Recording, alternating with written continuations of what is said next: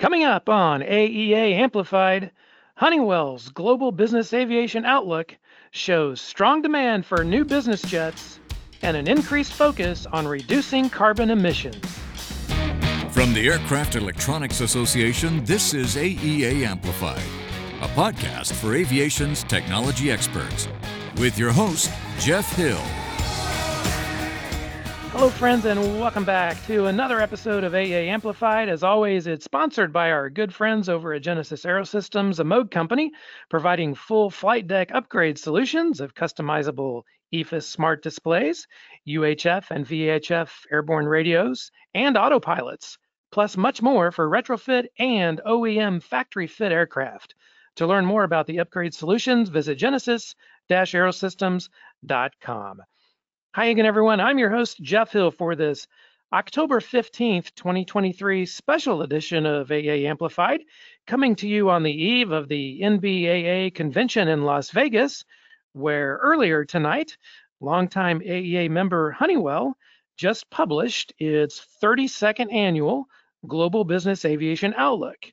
And here to tell us all about it and dive into the details is Javier Jimenez Serrano. He is the Strategy and Market Research Manager for Honeywell Aerospace. And Javier, thank you so much for being here on a Sunday night to break it all down for us. I know we had you on as a guest almost exactly 1 year ago to the day.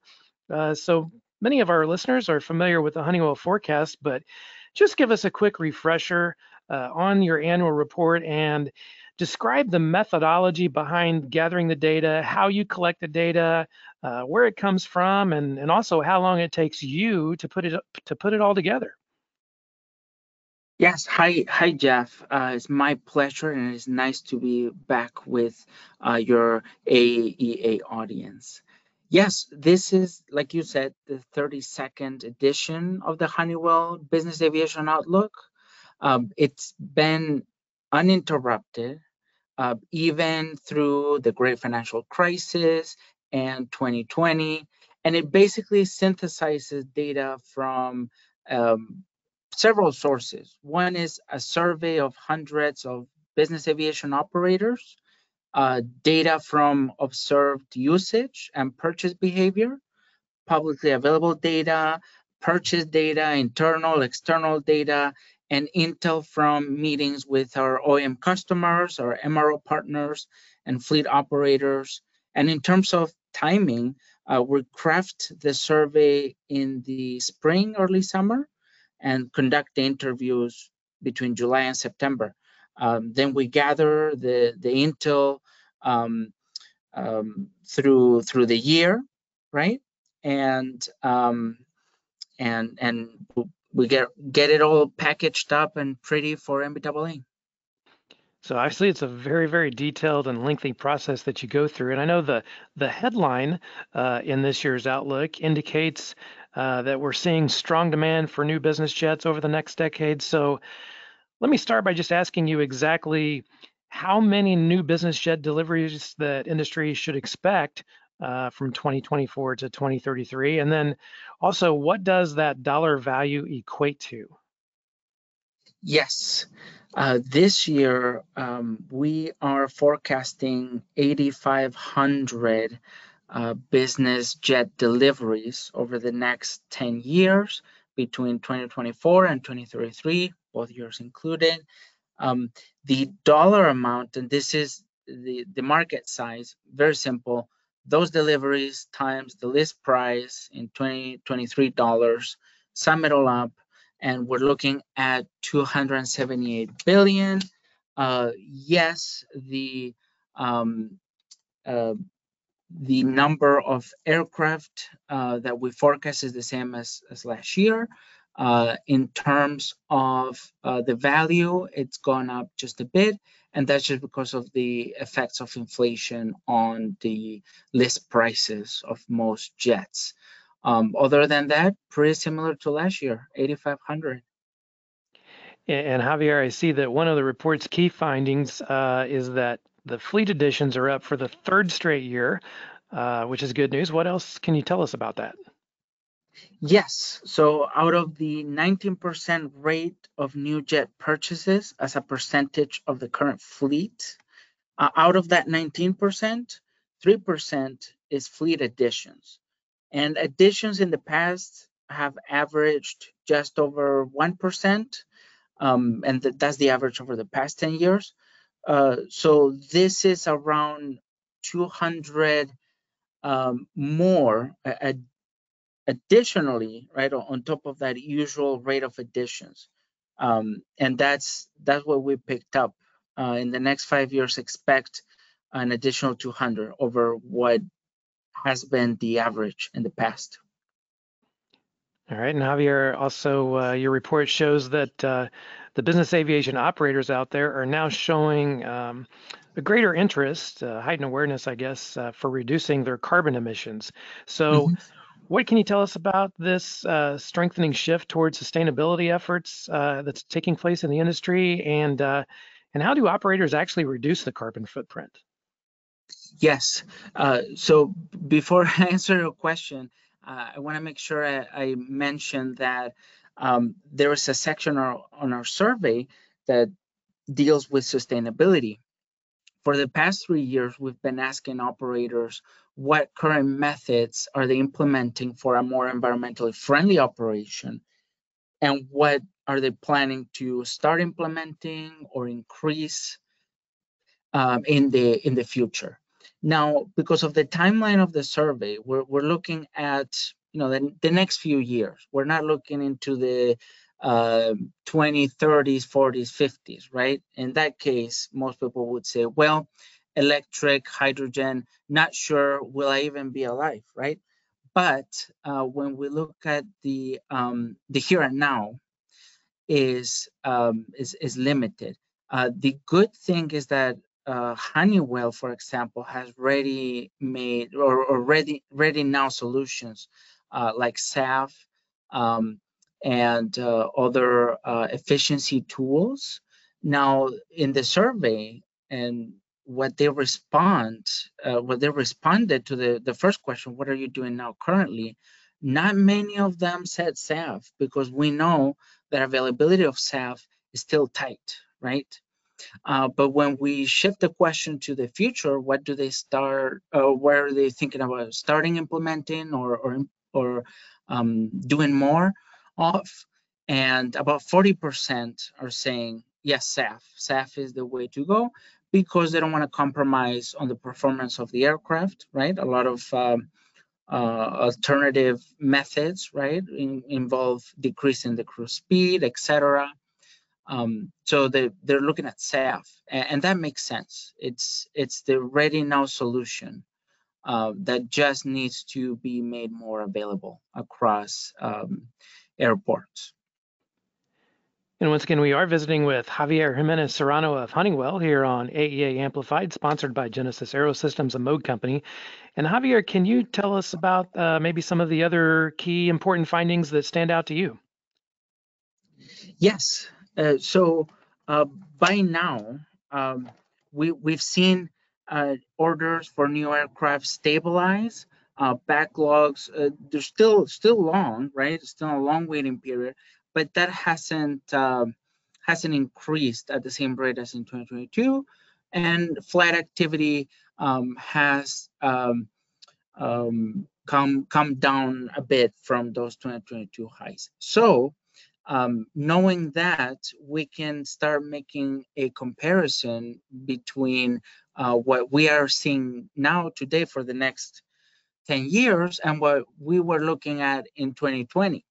And by doing that, we've been able to estimate that the new buyers, quote unquote, new buyers post COVID, are going to drive 500 additional deliveries of turbofan business aircraft, and around 6% more flying than what we would have seen had we not had the 2020 trough, right? And we're still 10% above 2019 levels, but we don't just want to be above 2019. We want to be above where we would have been now if growth had kept up from the 2019 baseline. And Javier, I know I asked you, I think the same question a year ago, but it's fascinating to me, and I think it's important to help our listeners put things into context. Of course, Honeywell, as you've noted, you've produced this report now for 32 years. So I'm curious, when you look back, I guess, over the long-term history of that report, and I know much of that predates the two of us, but how Yes. accurate has the report been over that time in hindsight? Yes, yes. And by the way, this is the 32nd year that we present at MBAA, but it is the 38th year that we do the survey. So yes, this predates us quite a bit. Um, I if I could predict the future exactly and precisely, I would not be here, nor would I have this job. um, it's a tough proposition, right? It's like predicting the weather. Best you can do is warn people, and look at the trends. Having said that, I believe that this process and the survey has revealed quite a few trends that have been advantageous for the industry and for Honeywell in its history, three almost 4 decade history. One, and just some examples here. One is the the creation really of the super midsize class, right? Honeywell, some 2 decades ago, was looking at what the A350 was going to look like, and through the survey, we understood that the users really needed something that had a little bit more performance, but at a competitive price point, right? So that's one success story there, and we've had hundreds of deliveries per year since the launch of, I guess, the inaugural aircraft was the Challenger 300. Yes. Something else is the the industry was looking at personal jets, right? Microjets. They were gonna cloud the sky. I think the survey didn't agree, and maybe my predecessors took a little bit of flack because they were not in line with the rest of the industry and the buzz. But we prevented ourselves and the industry perhaps from chasing something that wasn't there. And lastly, supersonic business jets.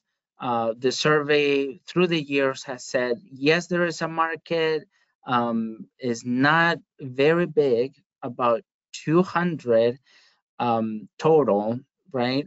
Without getting into replacing those 200 total, and it's probably not enough for a startup, right? That being said, of course, Honeywell is ready and able to support any OEM designing or planning a supersonic business aircraft. But anyway, this is what the forecast and the survey are useful for: identifying trends, identifying where Honeywell should invest, and where we should maybe leave it up to the rest of the industry to prove themselves. That's a great stuff there. A great breakdown. I appreciate that. Before we get to our final four questions, let me ask you: are there any other interesting nuggets to point out from the report, or other items of note? Yes. Since you mentioned earlier sustainability, and I shared that this was the third year that we do this. I would like to share some trends with you, right? So in 2021, when we asked people about what they might do in the future, 2/3, 67% or so, of the operators, of the respondents, said that they didn't plan to do anything different. They didn't plan to start doing anything or increase doing anything. That number went from 67% in 2021 to 40% in 2022, and now we're looking at a third. So even though the methods for quote unquote decarbonizing business aviation may not be apparent or available everywhere, I think it's fair to say that the industry is becoming more aware. There's more awareness, and operators are starting to plan ahead. Well, Javier, it's always great to catch up with you. And now it's time to have a little fun with our lightning round and our final four that's sponsored by Genesis Aerosystems and Moog Company. And we're just simply looking for the first thing that comes to your mind and why you feel that way for each of our final four questions. So here we go. Number one, if you had to write a book tomorrow, what would you write about?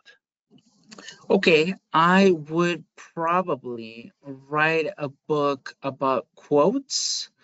Many times during meetings, I take down notes on what people said that might have been funny. A lot of people, when they're maybe in the heat of the moment, maybe working harder at something, they might have a Freudian slip, right? They might have something, they might say something unexpected that I find really funny. For example, I've caught my boss, and I this is the same notebook that I use to take notes throughout the day, but in the back, that's where I write the quotes that I like.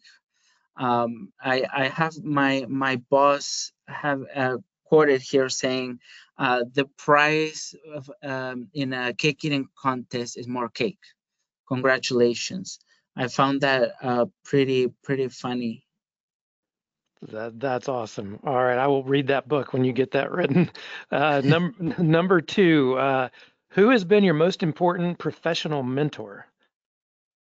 Yes. A consultant by the name of Richard Brown. He's the managing director and founder of Navio Consultancy out of the UK. We worked in the same company. He was managing, I believe, the Europe accounts or EMEA accounts. When before my Honeywell life, I was a consultant as well.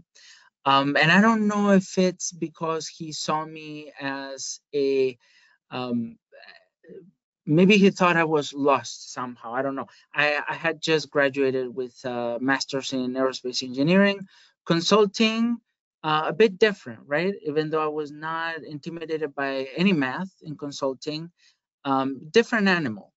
So he very quickly broke anything we do, anything we did in consulting, anything I do now can be summarized in three questions. The three questions that I ask myself every day as I do my job here. One is there a market for whatever we're looking at? How big is it? And do we have a right to play, right? Very simple. And then we started reading books together. Free Economics was one of them. Now, the book is a bit controversial. It doesn't represent how I feel about any of the topics in the book, but it does encourage people to think about the incentives that different actors have as you go through life, and tries to size, right, the opportunities in life, and apply econometric behavior, which at the end of the day, it's psychology, either in the microeconomics individual, or psychology at the individual level, or at the macroeconomics, what happens when you put the intentions of many people together, right? All right, very good. All right, question number three is if you could live anywhere in the world, where would it be? I would love to live in the Basque Country. I am originally from Spain. I am not from the Basque Country, but I am very much food motivated. And the Basque Country has really good food. I think it's the place with the highest concentration of Michelin star restaurants, per area, per square, whatever, meter, square kilometers, or square miles. And it's quite green. It's pretty. I would definitely consider or retiring there, right? you gave me a choice if I could do it anyway. But even if I don't win the lottery or my life doesn't work out so that I can live there, in the near term, I will at least try to retire there. Sounds good. I'd look forward to visiting there as well myself. All right, our question number 4, our final one is, what is the most important lesson that you have learned over your career? Yes, I've learned to not get too frustrated with people, right? A lot of times, because I'm very much data driven, and I try to be open and transparent with my intentions. When those don't align with other people's intentions or actions that I need to work with or whatever, both professionally and in my personal life, I've learned to understand that they're not stupid, right? They just have different priorities, and I just need to hopefully understand them and find a way to satisfy both of our priorities. That's a great answer. I can totally relate to it myself and something I need to work on myself. So, Javier, thanks so much for joining us here on AA Amplified. And for our listeners out there, you can learn more about Honeywell and the 32nd Annual Global Business Aviation Outlook on their website at honeywell.com. And if you happen to be at the NBAA convention this week, you can see Javier in person over at the Honeywell booth, and that'll be at the Las Vegas Convention Center.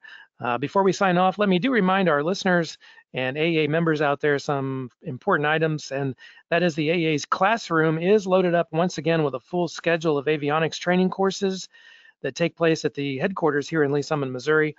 And there are several in-person and virtual classes available. You can learn more about each of them and reserve your seat by visiting aea.net/training.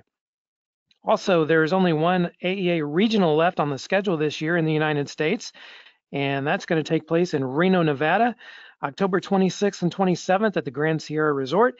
And for AEA members that are in the South Pacific region, the final regional of this year takes place in Queenstown, New Zealand, and that'll be November 9th and 10th. You can register now and make your hotel reservations for either of these two-day events at aea.net/regionals.